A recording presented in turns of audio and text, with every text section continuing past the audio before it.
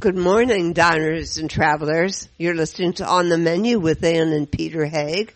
And today we're going to be talking about pots. Yeah. Not all literally. Sometimes it's the very crazed advent of the Instant Pot.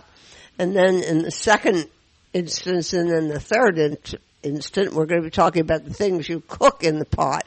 Anyhow, it's the common thread we could scrape out of this program. And including, you'll find out the importance of scraping the rice out of the bottom of the pot.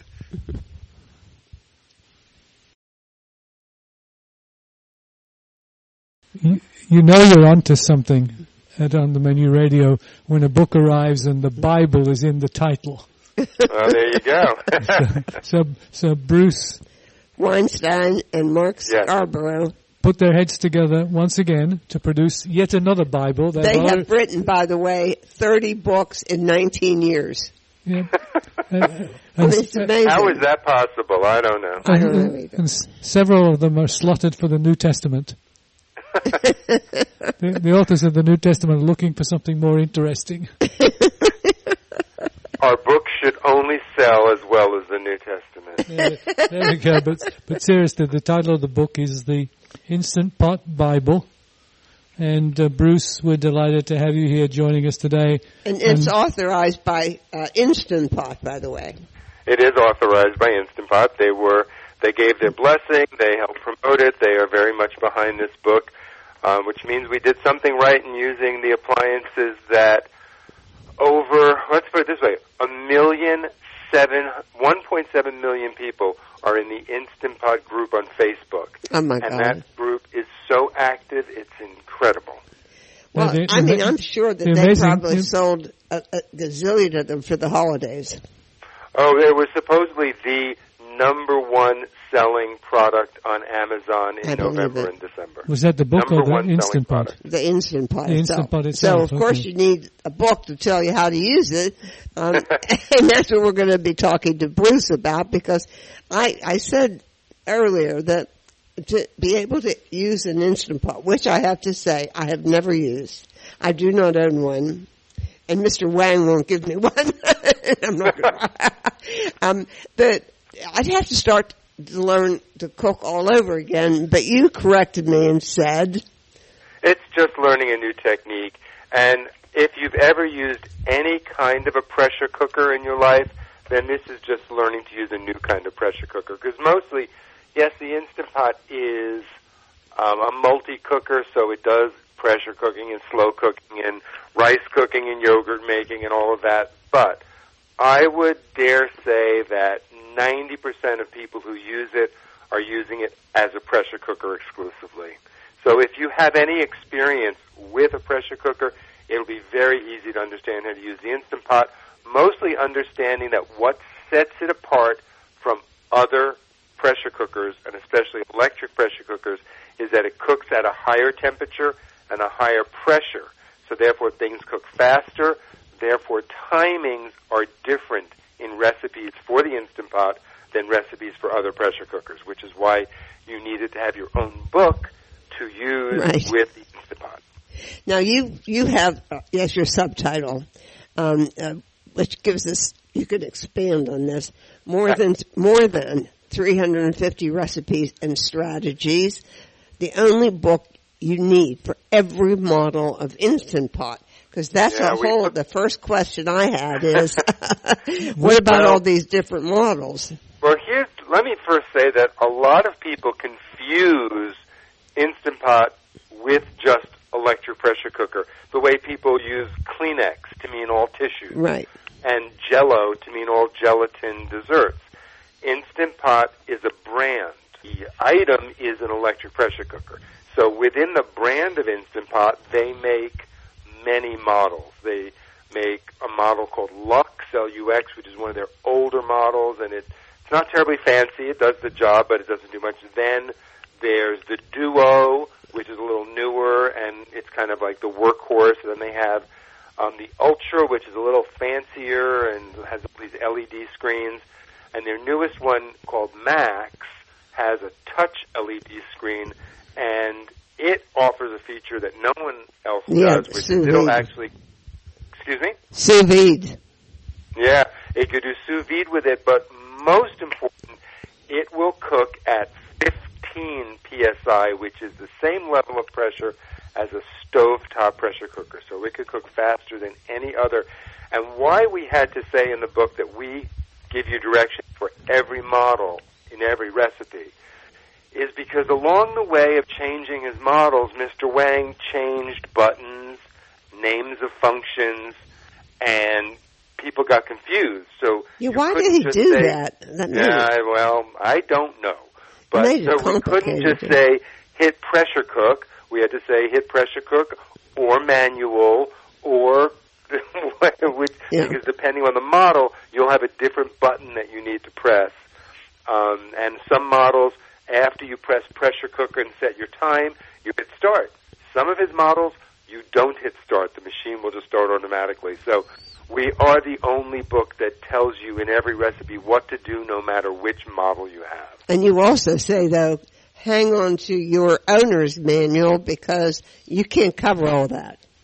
No, we are a cookbook and we are not an owner's manual. So we give the basics, but you must hold on to it. The nice thing about Instant Brands, which is the company that makes Instant Pot, on their website, and this is like most companies' website, KitchenAid does it, Cuisinart does it, you could download the manuals for almost every appliance made on the company's website. So if you do lose it, they're all available online.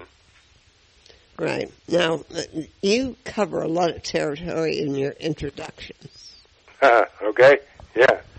Well, you know, we wanted people to understand, you know, what certain vocabulary is in using the Instant Pot. Now, it is true, a lot of that vocabulary is the same vocabulary you would use for any electric pressure cooker. Like, you need to know the difference between a natural release and a quick release, and all of that stuff. So we do give a lot of information on how to use the generic machine called an electric pressure cooker. But again, for real details on each one, you need to go to your owner's manual. So we basically call the introduction an owner's manual to this book. So it teaches you what you even need to understand the book and how to follow the recipes to know how to make them work for your machine. Right. And then we enter into some of the construction of the book itself. You give head notes for Of course, yes. every section. And how many sections do you have? Oh, my goodness, I how know. many chapters? How did you decide on that? 12 chapters, desserts, sides, rice and grains. We decided to break out our braises into longer braises, that is, recipes that are 20 minutes or more under pressure, and shorter braises where it's fewer than 20 minutes and under pressure. And within those, there will be beef and chicken and pork, so it's not divided out by a chicken chapter or a beef chapter. Instead, we thought, you know, we were going to go a little differently, and so we had the longer and shorter, but then we have a chapter on all things pulled. Yeah, I thought that was funny, yeah. You know, all American pulled pork, and there'll be pulled beef, and even pulled chicken recipes, all things curried, and that, of course, well, you'll find your chicken tikka masala and that pork curry that every Japanese mom makes in every one of those Japanese movies I watch. We've got a whole chapter on chilies and sloppy joes and ragouts and everything made with ground meat, or as Mark likes to say when he grew up, loose meat. Everything made with loose meat. Yeah, I just wonder how you settled on. I mean, I looked here. You have turmeric broth. I mean, what kind of? How many people are going to make turmeric broth? Well, no, you'd actually be surprised how many people make turmeric broth. I keep turmeric root fresh in my refrigerator. Yeah, turmeric broth is just—it's become a thing. It has just become one of those. I don't want to say cult, because it's become a very, very popular herbal both ingredient and remedy. Yeah, it's an And anti-inflammatory. people use turmeric in almost, a dietary supplement, medicinal way. And I wanted to create a broth that could be drunk on its own for that purpose or used in other recipes. And when you are making infusions, when you're making broths, or you're just trying to get all the flavor out of an herb or a root or a fruit, I will say that an electric pressure cooker and the Instant Pot can do that almost better than any other kind of pan. You certainly will get more out of it than if you just boiled it in a pot on the stove. Right. Of course, it still makes your teeth orange. I've never understood that. Yeah. Explain this Beyond concept, your little boxed Beyonds. The Beyond. So in every recipe, there's a little sidebar box that says Beyond. And in Beyond, we give information for what to do to the recipe if you have a 3-quart or an 8-quart cooker, because most people have 6-quart cookers. So we tested every recipe in a 6-quart. We say in the recipes whether it works in a 6 or an 8, but if you must make alterations for it to be in an 8, it's in the Beyond. If you have to do alterations to make it fit in your 3-quart, it's in the Beyond. It's also where we sort of give test kitchen notes, as it were, things that we discovered making the dish that, if it's a pasta sauce, for instance, I'm looking at the Italian pot roast ragu, here's where we tell you that this ragu takes well to pasta shapes like rigatoni or fusilli, that it's big, hearty pastas or pastas that are spiral that'll hold on to it as opposed to just serving for spaghetti. We give serving suggestions. For instance, here, we suggest if you want to go into a direction that's low carb, don't even serve this ragu over pasta. Serve it over a large spoonful of fresh ricotta cheese. Oh, yeah. So the Beyonds are where we go into how to alter the recipes either to fit the equipment you have or to fit your taste. Right. Now, what are these little charts you have all the way through it? The recipes have charts in them because there are many steps involved in setting up the pressure cooker to go. You have to set it for what level. First of all, you have to set it for the function you're looking for. Are you looking to saute first, or are you looking to put your food in and instantly hit pressure cook? So you have to set the machine for either saute or for pressure cook. Then you have to set whether you want normal pressure or whether you want to go for low pressure or high pressure. And then you have to set the time, and then sometimes you have to hit start or not. So we decided the easiest way to get all that information out was to put that in a chart so you follow along with the recipe where you could, I'm looking now at my creamy beef short rib ragu. And in step 3, you pour the wine into the cooker. You've already browned your meat. You've scraped it all up. You've added tomatoes and garlic. You lock your lid in place, and now you have the chart. And so you can either press the button for pressure cook or for meat stew, because once again, Mr. Wang had changed what the buttons say. So your cooker may say meat stew so or bizarre. may say pressure cook. So we tell you what to do. The next column in the chart says set it for high pressure or max pressure, because you may have the new machine with max.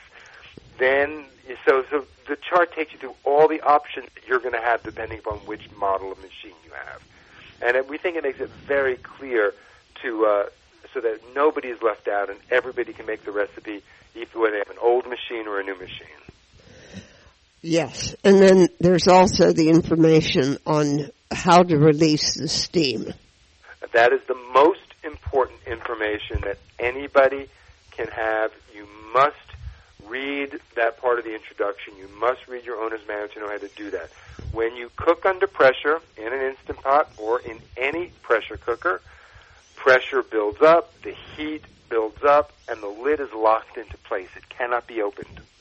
So the only way you're going to be able to open it and get at your food is for the pressure to go away and the steam to be released. And there's 2 ways that can happen. One is a natural release. You do nothing.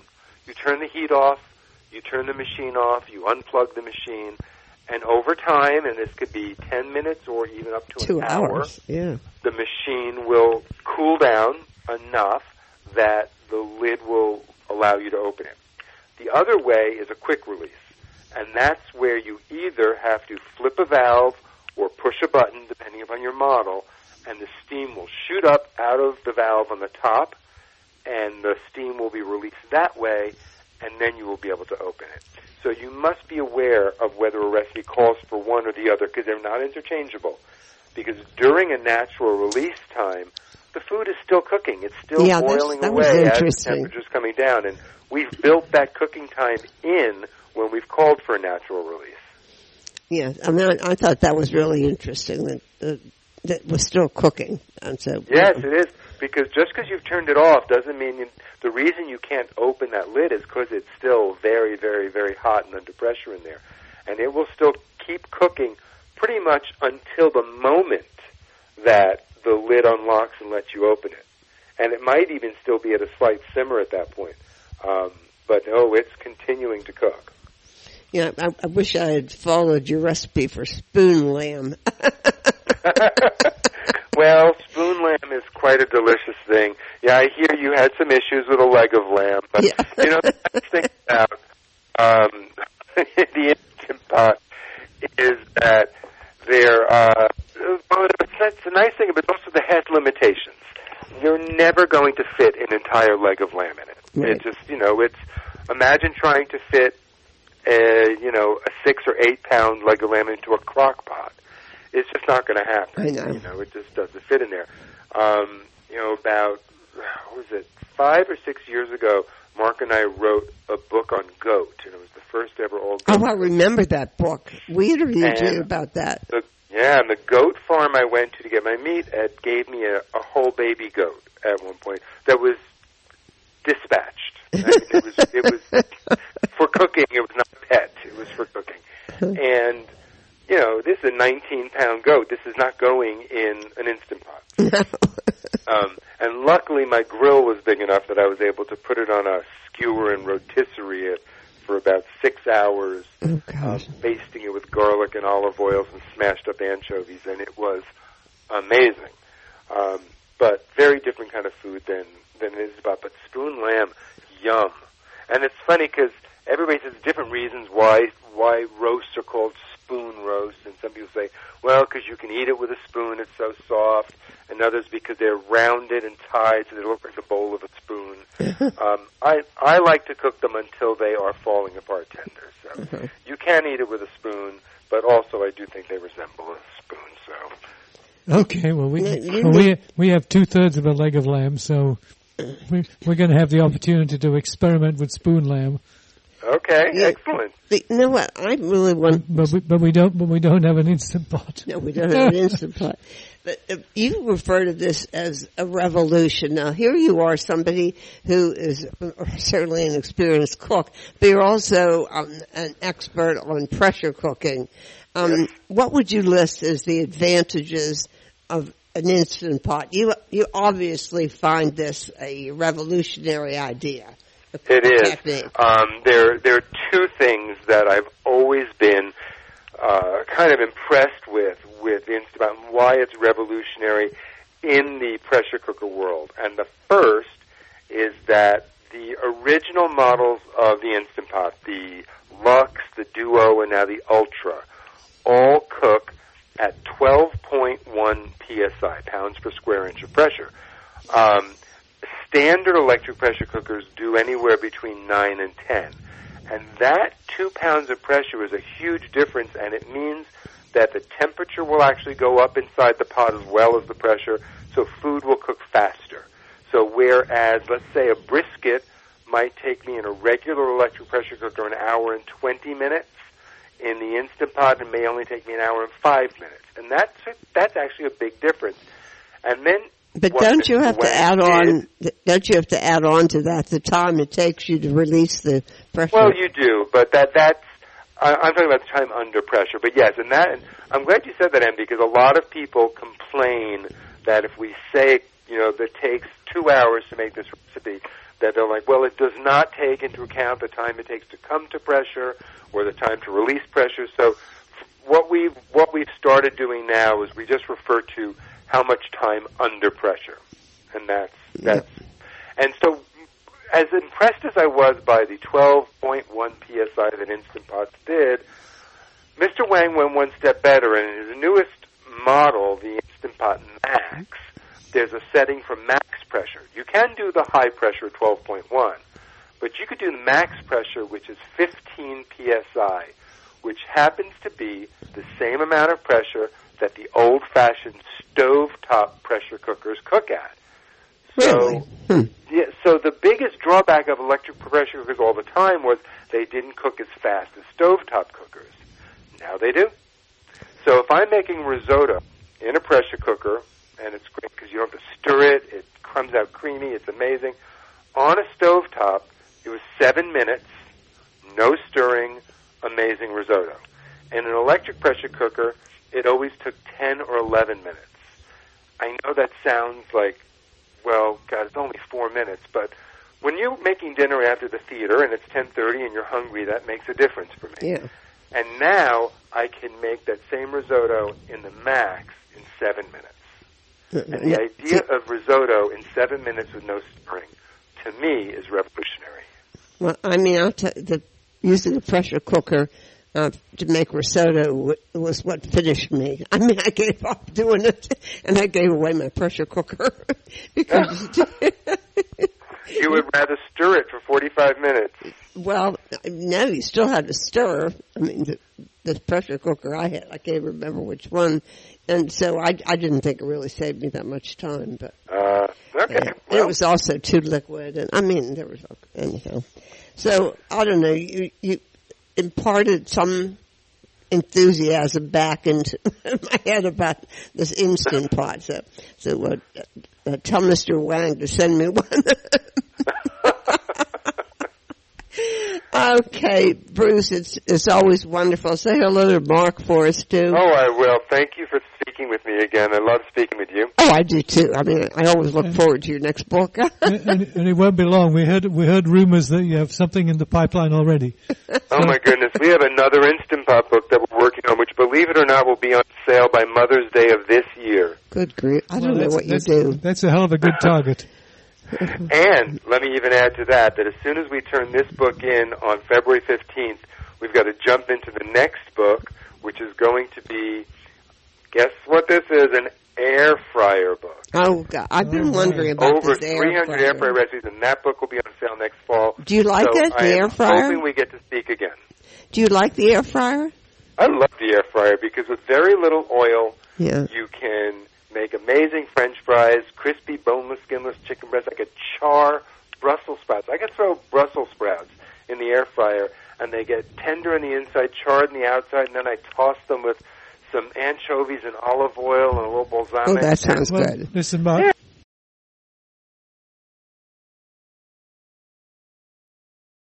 Podcasting services for On the Menu Radio are provided by ASP Station, www.aspstation.net.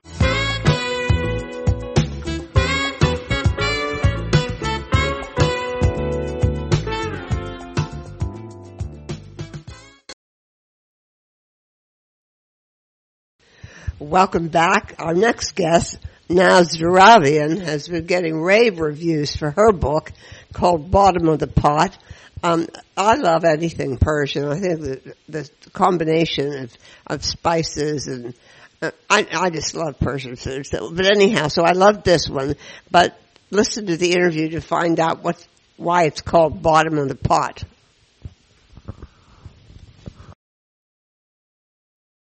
There's been a great deal of buzz about this new book called Bottom of the Pot, Persian Recipes and Stories, and a lot of buzz also about its author, who I say has a brilliant talent for writing, Naz Daravian, who was born in Persia, which is Iran, was also went and lived in Italy during the Iranian Revolution, and then moved to Canada, and now you live in Los Angeles. Let's start, first of all, with the title. what do you mean by bottom of the pot as a title for a cookbook? Well, bottom of the pot is exactly what it is. It's tahdig, which is the crispy rice at the bottom of the pot. Tah means bottom, and dig means pot. So it's literally the bottom of the pot. It's the much coveted, crispy, buttery, saffron-infused rice. It can be other things as well. It can be bread. It can be potatoes. I have a fish tahdig in my book. Oh, that is gorgeous, isn't it? Yeah. It's a pretty spectacular dish. But typically, it's rice or bread or potatoes, and it is it's scrumptious. Well, it's a tradition that's cross-cultural. The paella, the little crispy bits are coveted as well, and also in China, the crispy rice bits are the parts that they give for snacks to the children after school snacks. So it's something that's not just limited, is it? It's broadly. No, it's not. And Colombians have a similar dish, and I know Koreans do. Iranians, Persians, though, we take our rice making very seriously. I think we've elevated it to an art form. So our technique is a little bit different in that it's also how you prepare the rice itself. So you want every grain to be long, and you want every single grain of rice to shine on its own. So it's not clumpy rice per se. Yeah, it looks very different actually as a finished dish. Yes. And now it's interesting because I picture Iran as being in the Gulf of Arabia or whatever you call it, and it's kind of dry. And rice, the way I've always understood it, needed a lot of water. So how do you figure that out? Is it a different kind of rice? No, not at all. Iran it has many different regions. Okay. And, of course, yes, to the south, it's more dry, but no, the northern part of Iran, which is it borders, the Caspian Sea in the Caucasus, it's extremely, it's extremely lush with rice paddies. Gilan province in the north is where, they have these lush and rice paddies where the rice grows. So not at all. It's very geographically, Iran has many different areas to it. So it's not all one dry land. Interesting. Thank you for that. Thank you for that clarification. With my master's in geography, I should have known better, huh? No, it's quite all right. Well, you don't really read much about different regions of Iran in terms of culinary the landscape. But you say there are. Your father was born in the north. Your mother was, and you were born in Tehran, right? Mm-hmm. Yes. My father is from Gilan province, the north, where, the area that borders the Caspian Sea. My mother is from Azerbaijan province. If you think of the map of Iran, it would be considered the head of the cat, which also borders the Republic of Azerbaijan in the Caucasus, and I was born in Tehran. Right. Now, you lived in all these different places. I mean, how authentic are these recipes? Are they really family recipes that have been passed down to you with tradition? Well, some are, and some have traveled, the recipes have traveled with me, and I've spent most of my life living abroad, so naturally they're going to pick up on what I call my accent. I haven't been back to Iran, so I've spent most of my life in the West and now in Los Angeles. So the recipes are a reflection both of my heritage, but also of the way I cook now in my kitchen in LA. I think authenticity, it all depends on whose home you're in, Right. Well, this is true of every cuisine, actually, isn't it? Yeah. So even in Iran, you'll find the same dishes will vary slightly from region to region, and even home to home, neighborhood to neighborhood. So some of the recipes in the book are family recipes that have been passed down to me, and some I've put my own spin on them, or it's how they have evolved in my kitchen in LA. Now, to you, Peter said this actually to me. This is not just a cookbook. To you, food is culture, right? Absolutely, yes. Well, first and foremost, food is love to me. Right. It's the way that we express our love and generosity and hospitality. Iranians, I would say most all Middle Easterners are known for their generous hospitality, and food is the first and foremost way that we can show our love and generosity. So, and with that comes culture. Just like Persian literature and music, I think that food is representative of this great culture as well. Your mother was a poet, you said, hmm? She still is, yes. Yes. She didn't write that poem, did she, about Kublai Khan? Doing a pleasure dome or something like that? No. Now, you have pretty authentic ingredients, but you sort of suggest how to go about getting them. And today, almost anything could be found online. I think the most disconcerting thing for the average cookbook reader is going to be your measurements. And I know this from trying to get my grandmother's recipes. Mm-hmm. Americans are tuned into this 2 teaspoons, a tablespoon, a cup, and you don't do that, do you?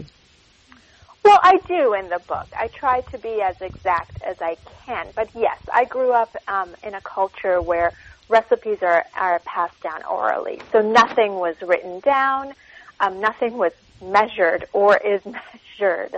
You know, you cook by instinct, you cook by watching, you cook by smelling, tasting, listening, you know, to how those onions are sizzling. And I try to encourage everyone to, you know, I say in the book to cook the recipes as written, exactly as written for the first time, and I do give, to the best of my ability, cup and tablespoon measurements.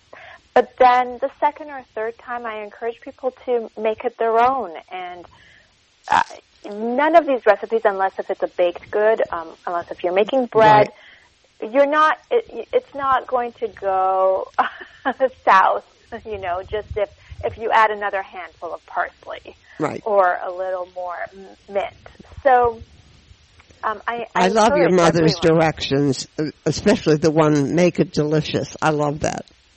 Exactly. That's something that has stayed with me all these years. Is you can follow a recipe, any recipe, exactly as written, but there comes a point where you have to step in and make it delicious for you and your family. You have to follow your own taste buds and your own instincts. You know, you might like a little more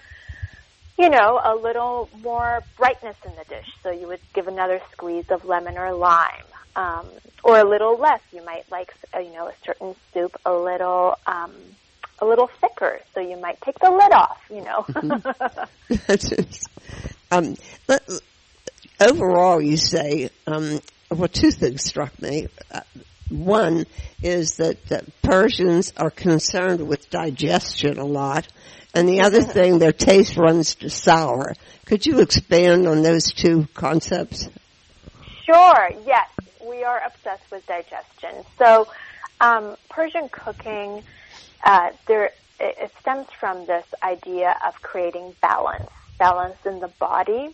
And it comes from this concept of hot and cold foods, but it's not in the literal sense of heat, like actual temperature or heat.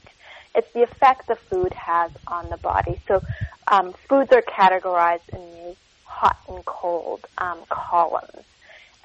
So let's say dates are known to be warming. So if you're a person of a cool temperament, you might want to consume more dates. Or if you are someone who burns more hot, you might want to have some yogurt to balance, to create balance.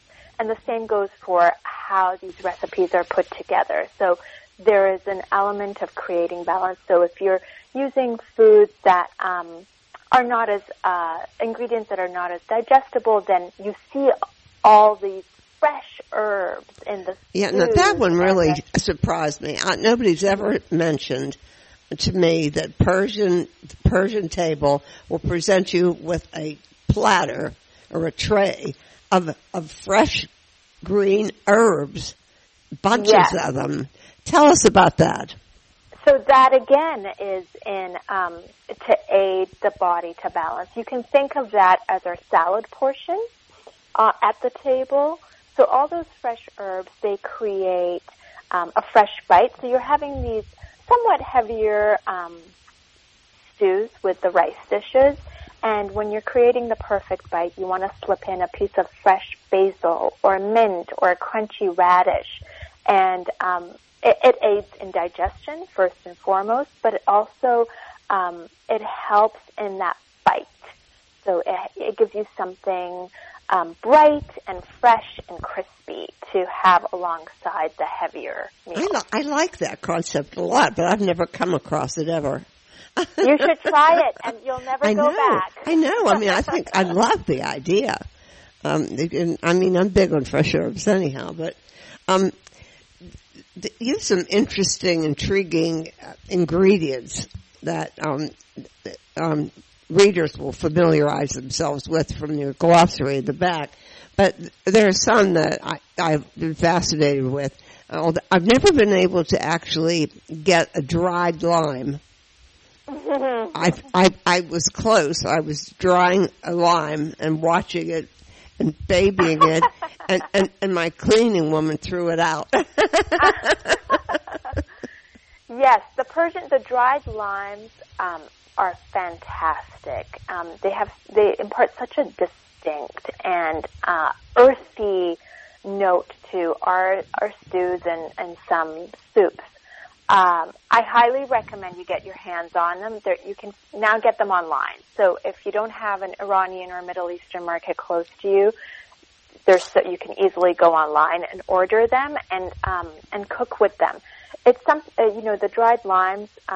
We don't necessarily eat them once they've cooked, but it's the flavor that they add to the stew or soup. So you poke them with a fork or a sharp knife, and you just let them soften up in whatever it is you're cooking, and they'll release their juices. And it's quite a treat. It's a lovely flavor.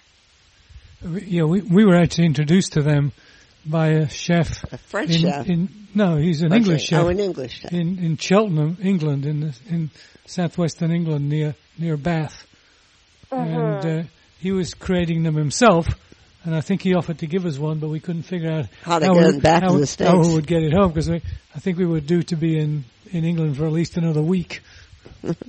Probably would have been okay. It probably might have been okay, but it might have stunk up your suitcase. Well, if you have them, if you seal them well, it should be okay. Well, next time we get an offer, we'll take him up on it. So now, what are you've mentioned soups and stews. One of the things that's by way of organization of your book is that you focus on characteristic dishes. Like, I mean, what do you call the mezze? But it's appetizers, right? But you do ash soups. Tell us about some of these, categories. So we don't, at the Persian table, we don't really have appetizers per se, in that we don't eat per course. Everything comes to the table at the same time. And again, this is to aid in that creating the perfect bite. So you're going to have your yogurt and cucumber dish at the table with the rice and the stews and the fresh herbs and the pickles. Yes. So everything comes out family style at the same time. But yes, so I have organized the book in the small bites in the, we call them mazis, a taste, like it's like meze. And you could serve many of those dishes as an appetizer, as a traditional appetizer, or they can appear at the dinner table alongside all the other dishes. The ash dishes ash is a thicker soup. It's a heartier, thicker soup, typically with all the herbs. The herbs are the foundation of ash. So you'll have parsley, cilantro, green onions, dill, and they really create the flavor and foundation of your ash with all types of legumes, all types of beans. Most of the ash can be vegetarian. And then we get into the fragrant and flavorful stews, which I think Iranians are known for. So again, you had mentioned the sour in our dishes, yes. and that is a flavor that Iranian cooking depends on, and it's more than sour. It's about brightening up the dish. What my mother also calls bringing a dish to life.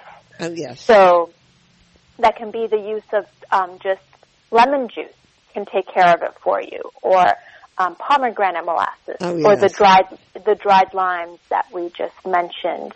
Verjuice, which is the juice of unripened grapes. So those are the flavors. What we call the chutney, which is the one or two ingredients that give a dish its characteristic. So whatever brings a dish to life. It's an amazing concept, isn't it? Yeah, I laughed when it reminded me of Greek tables too, where and Italian actually, where during dinner they're already discussing what they're going to have for the next day. Oh yes. The discussion as food is on. We wake up thinking what we're going to have the next day. It's funny, isn't it? It's funny. I lost a page I had marked, but there was a dish that for all the world looked like potato latke. Oh, it's this one. No, it's not that page. It's probably one of the cuckoos. Yeah, so it's maybe the zucchini cuckoo, the summer squash cuckoo. Yes. Okay. We do have, so cuckoos are egg-based dishes. They're very similar. They're not similar, but you could think of them as Persian-style frittatas. What sets cuckoo apart is that it's less about the eggs and more about the filling. So the egg is really the binder there. So for instance, again, for the use of the fresh herbs, we have a cuckoo sabzi, which is quite well known, and it's a dish that we enjoy. We serve at Persian New Year, Nowruz, which is the first day of spring, and it's all these fresh herbs that I had mentioned, and you bind them with spices and a few eggs, just to bind. And then you can either fry it on the stovetop or bake it in the oven. No, that's very much like what you do with the Jewish potato latke. Yes, exactly. You actually use the raw egg as a binder, but you're creating essentially a potato cake. And in the case of latke, it's not on it's ground raw potato. Now your cuckoos, maybe the potatoes are cooked. Grated, right? So the potato cuckoo that I have, yes, the potato is cooked and then mashed. So you can do it either in, you can do it by hand with a fork, however you like to mash your potatoes. Okay. So you can use a ricer, that always creates a nice texture to the potato cuckoo. But yes, you cook the potato first and then bind it with turmeric and with eggs, and then you can add turmeric and maybe even a little saffron, salt and pepper, and then you fry them up. It looks kind of like the kind of thing that would get stolen by a child going by and passing the pen and helping themselves. That's exactly what happens. It makes for a great after-school snack. There are other people who do that, including wives. Me. The other thing I found curious was your breads. are so similar to Indian breads, and you're even called like naan. Well, naan just means bread. But in what? I mean, that's what they're called in India too. In India too, though, naan just simply means bread. It's not. I think it's in the West here we've become accustomed to calling a certain type of flatbread naan. Yes. But naan just means bread. So it could be a baguette. It could be sliced bread. Then you can specify what type of naan. So we have naan barbari, which is the oblong-shaped bread. Yeah, I'm looking at it now, yeah. Yes, yeah. And it looks like focaccia, actually. It is.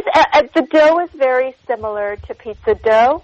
It's a wet dough, but it is a flatbread, and it's known for its grooved indentations, like a focaccia, which you are correct. But it's not as when it's baked. It's more flat. It's not as doughy as a focaccia might be. Now, everything about the dishes in this book is so amazingly colorful. Oh, it's a colorful culture and a colorful cuisine. It's red and orange and yellow and green. Yes, it is. It's a vibrant cuisine, and I'm so happy that I got to partner with my wonderful photographer, Eric Wolfinger, and he really captured the vibrancy and spirit of our food and our culture. Yes, I mean, all you have to do is look at some of the Persian miniature paintings, to get a sense of that joy in color and richness. I'm so happy to hear you say that, because that is what we try to achieve. So what you didn't include was a strategy to make sure you got your share of the rice that was at the bottom of the pot. Well, that's always the problem at the table is all the hands reach in. I'm sure. Well, this is a fine contribution to a world glossary of foods and their associated populations. So thank you so much for putting this together. And listeners, you're going to have a whole lot of new adventures if you care to get a copy of the book. And it's called The Bottom of the Pot. Bottom of the Pot. It's been my pleasure. Thank you so much for having me. Yeah, and we should mention that you also have an online blog called Bottom of the Pot. Yes. And you can find all sorts of information about the book and, various recipes as well.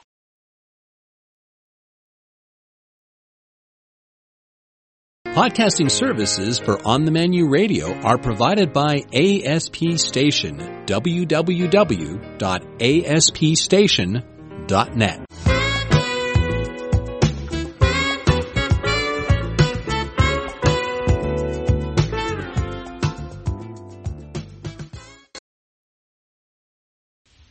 And for our last segment, we turn to a common inhabitant of pots. Yeah, there you go. Beans. and we made a big pot just to prove it. We made a big pot. We did indeed. Steve Sandoz. Flagello beans. Flageolet, yeah. And we didn't entirely follow the recipe, but the beans were good on their own anyway. The beans are good on their own. So anyhow, it's the Rancho Gordo beans. But the guest we're going to be interviewing the person who wrote the book, which is Georgianne Brennan, who you've probably encountered on our show before, and her. Yeah, I didn't know this until we ventured into this. That beans they have a whole cuisine in France of beans. More than just cassoulet. And that's what this book is all about. Georgianne Brennan, you're becoming a regular on the menu. Well, I'm delighted to be back. Yes. So we've talked to you before. You spent half your time in Provence, and you've written a couple books on that as well. You're an expert in French cuisine, but now you're also apparently an expert on beans, and I never even thought. I was like Steve about I didn't, except for cassoulet, I never associated beans with France. Well, I think that's true of most people, and that's why Steve Sando at Rancho Gordo was intrigued by the idea that there's more French cookery with beans than cassoulet.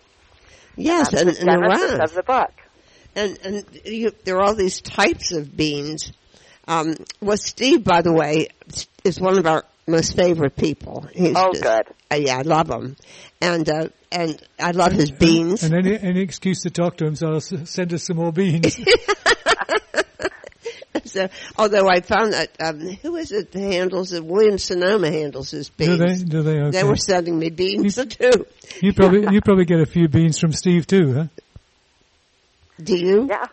Yes. Yes. Yes.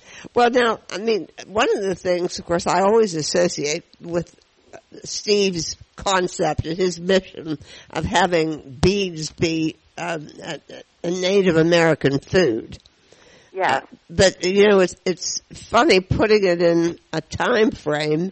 I didn't realize that beans arrived in the old world so late.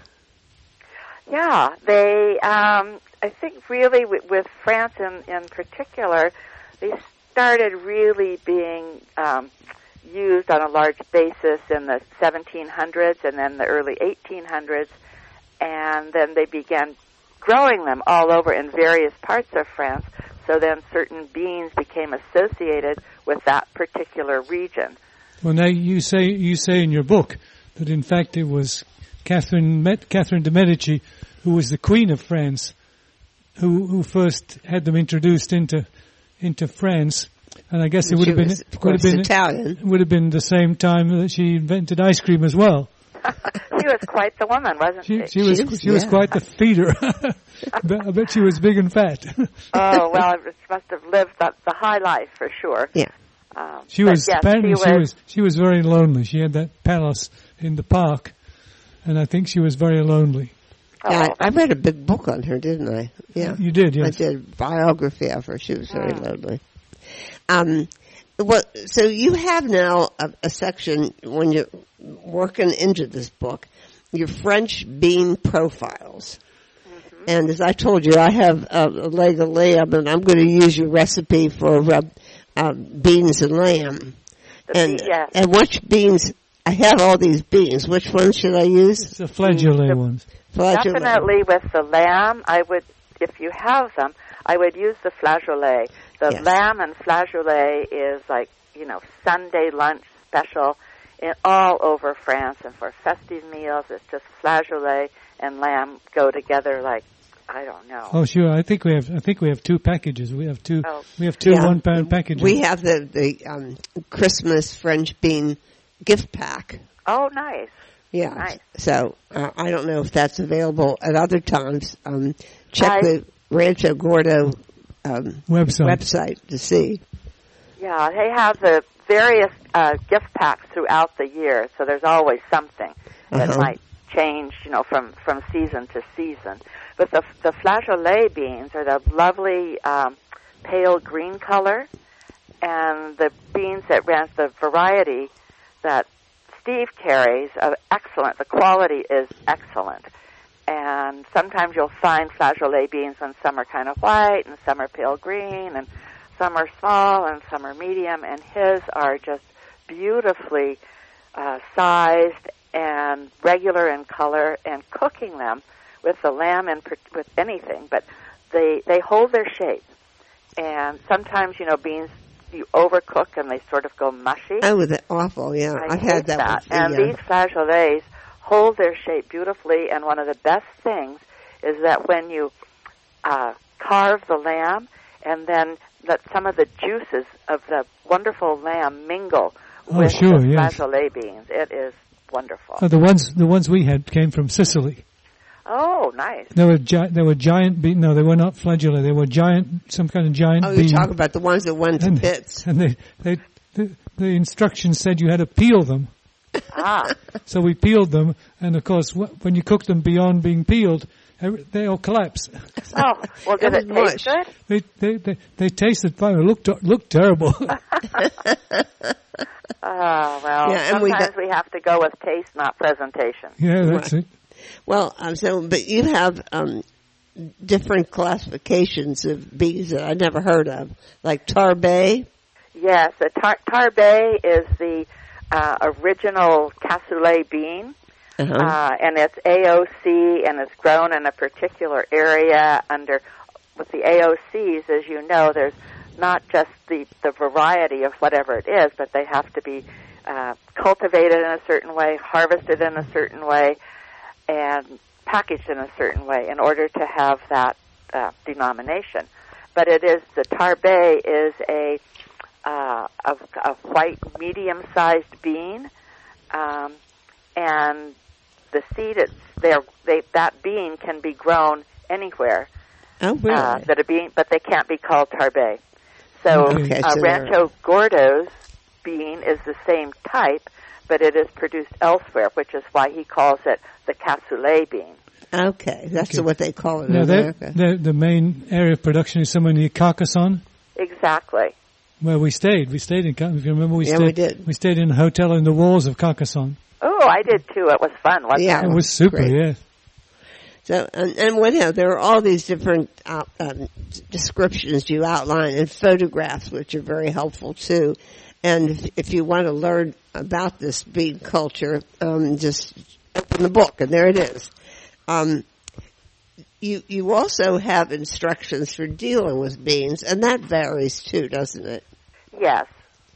Now, you said, surprisingly, that it's not necessary to soak the beans. I thought it was absolutely essential.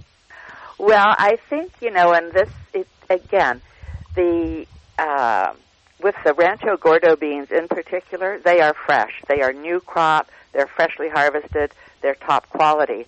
In the past, or depending on where the beans are coming from, they may be 2 or 3 years old. They may have been harvested kind of late in their prime, and they will take longer to cook. And I think that is where that long-time notion of, as you say, essential to soak beans comes from, having not really knowing quite what to do, and so soaking makes it a sure thing. And, as Steve says, sometimes he'll soak for a couple of hours, sometimes he won't soak. I think it's pretty individual. One of the things we had in our conversation with him, which is probably a year or so ago, was whether or not you kept the water, the soaking water. Right. Did you keep the soaking water, or did you throw it out and start with fresh water? And I think he finished up saying pretty much what we just said. It's a matter of your personal preference. Yeah, your personal taste. And I just came across something recently about an Italian dish, and it said, absolutely keep the soaking water. So does it matter? I don't know. Well, we have the stash of dried seaweed from Maine, which is a good thing to have around. And all of the recipes that comes with the cookbook too, all of the recipes say save the soaking water. You have to reconstitute it all, but it's kind of save it. It's kind of like save some of the pasta water though when you're cooking your pasta. Right. Yeah. Right. I mean, I think the concept is the same, and I think it's just another step in there to make you feel like you're being super sophisticated. Yeah. Well, the same, is true with, you're soaking porcini or other wild mushrooms, and you always, save the soaking water. Strain it, of course, because little bits and pieces might get soaked out. But the water, and like with the seaweed, too, there is a flavor in there. It takes some of that flavor. Another thing you mentioned that I find absolutely essential, and I laugh about it because, you said always sift through dried beans to see if there are any little stones or pebbles in there. And I'm telling you, I don't know how many times I've cooked black beans, and sure enough, there's like 1 or 2 in every single batch. Oh, okay. Right. And I wondered if they actually hired somebody to put the Well, I think that happens when the beans are harvested in the field. Of course, you get assorted things with it. And then they go through the cleaning process with machines. And sometimes the machines can't tell a bean from a little pebble or something. That's why. I think that's the other thing goes like this. I think stones are heavier than beans. One would think, yes, and so you should get most of them. So you should get. You're likely to get more stones. It's just too tempting for the seller. So you include also chickpeas in here. And lentils. I'm very fond of both. Yes. But they're not really, strictly speaking, beans. No, they're not. And Steve and I went round and round about that and whether or not to include them.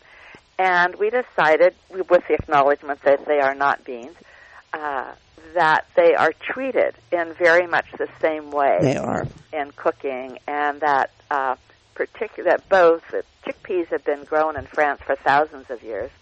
And yeah, I was surprised by that. You gave a number that startled me. 7,000 years. It's amazing. So they have been around for a very long time, and they, in Provence, which is, as you know, essentially a poor country in terms of its soil and what it can grow, particularly the rockier areas, chickpeas were an essential crop that helped people get through the year. Yeah, they're very nutritious. They're more exotic now, and then with the North African influence from the time of the colonies in France, the chickpea is so popular in North Africa, and those dishes have now become a part of French culture as well. And then, of course, the lentils are practically, the green lentils from Le Puy are practically synonymous with France. Yes. So I have lentils every morning, compliments of my husband. Oh, you do? How nice. He makes lentils with quinoa, and I use it as the basis for my breakfast bowls, which essentially is leftovers from the day before. So if protein and so forth. If there's no cereal like that available, there's a problem. So I have to be on the ball. You have to. That's right. I hate breakfast food, so I love these breakfast bowls. But chickpeas, we saw them growing. Aren't they curious how they grow? You didn't like chia seeds. No, I don't like chia seeds. I don't like them. They're oily or greasy or something. A little slippery. Yeah, I don't like them. But our market got fresh chickpeas, and I got so excited because I'd seen them growing in Italy. And they grow like two to a pod. Yes, that's right. You've seen them. Have you tried cooking them from scratch? It's such a pain. Well, you have to. There's around where I live, there's a lot of ethnic diversity, and there's a produce stand that I go to that's open from June to December, and you get all kinds of things there. And I saw these big bundles of viney things with little, they were chickpeas, but they were selling them by the bundle, as big a bundle as you could get your arms around. And of course, most of it gets tossed. I said, "What are you doing?" I stopped somebody who had them, and I said, "What are you going to do with these?" And she explained how they cook them down, and it's like a green, and then you take the little peas out. And I thought, whew, that is a lot of work. So it is. I skipped that. Well, we found that we can buy them flash frozen. At Whole Foods. At Whole Foods. Oh, interesting. Yeah, so they're not canned. No, and they're expensive.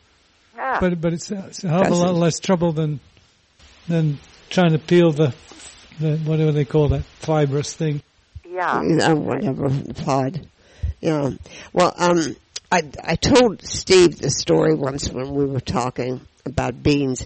Is I read that the Blue Zones people. Yeah. Yeah. Anyhow, I read one interview with somebody doing Blue Zones research, and he interviewed someone from Sardinia, and he asked him the reason for his longevity, and the guy replied, beans. It was his only word in the English language. And so I was hoping that Steve would add that to his advertising materials. I thought it was pretty cool. Right, yeah. Well, it's hard to read anything about beans these days that doesn't proclaim all their virtues and how much potassium and how much we should eat.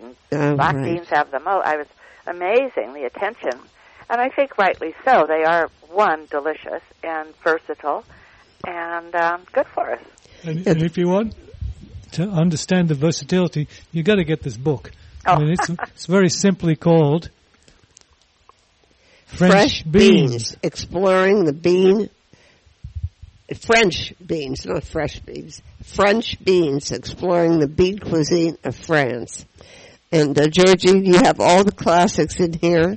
So people who want to make cassoulet can do it. You even have my favorite section is your appetizer thing. I mean, this white bean and anchovy dip looks fabulous. That is so good and so easy. And, when I was doing, again, you think, well, you have beans and you have some left over. So why not, do something a little bit different with them? Which is one of the things that Steve really touts is, don't cook a handful, cook the whole bag, and then, do some other things, whether it's turning it into a salad or, smashing them up and creaming them into a spread for a toast. So it makes a lot of sense. Well, I think so, and I think that the recipes in this book look positively delicious. Thank you. And I thought it was interesting that you added a salad Mexican. It's so omnipresent in France. I couldn't resist because you see it on menus. You can buy canned ingredients for salad Mexican. Really? Yeah. And I just, it's in the magazines. There's salad Mexican. So I thought, why not? But it's with canned corn, which is part of the French version, which, I would always use fresh corn, pretty much. I don't know. I could use frozen or canned. You never can tell, huh? No. But, yeah, so that was fun. But I think part of the idea of the book was to approach beans both historically and classically, but also the way they're used in contemporary French cooking. Yes, you mentioned that, and I think that's a really good move. You were talking about authentic versus contemporary. Mm-hmm. Well, that's what makes sense to me, and I think that's how, a lot of us think about food in general. Sometimes we just want to have that classic, authentic, old school, old-fashioned, full-blown, whatever it is, and then, other times we just want to use what's fresh and in season and, come up with something that tastes good. Well, you have wonderful recipes in this book, and I can't wait to work my way through it. Thank you. So, good luck with are you doing a tour or not? No, this was just a project for Rancho Gordo. And so the book is only available through Rancho Gordo right now. Yeah, I see he has his own publishing house. Yeah, he just got set up with traditional publishing because he felt that the publisher didn't really do enough. Publishers do enough to, to promote and back the book, and yet they take most of the money. And he said, what the heck? This is true. And if they don't do it, Amazon does it. Exactly.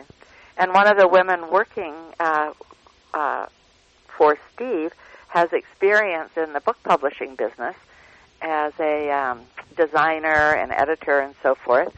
So she helps do a lot of that, and then, then you hire your team, and there you go. Well, I think it's a move in the right direction because they just aren't delivering, these publishers. No, and that's a whole other subject. But Steve, he loves books, and he loves having books and buying them and writing them, and so this was a fun project to do with him, and I imagine he's going to continue to do more. Well, keep us posted. All right. Okay, Georgine. Thank you for coming and talking to us again. All righty. Take care. Enjoy that lamb. Oh, Yum. Boy. I wish you could come for dinner. So there is a pot in your future. Yeah, and whether it's an instant pot or just a great big pot that you put on the stove, either way, one pot meals are a fabulous introduction into your cooking. What do you call it? cooking armory. Repertoire. Repertoire, there we go. Especially for and comfort foods, cold weather foods, and there we have it. And we'll repertoire with you again, same time, same place next week. So until then. Bye-bye.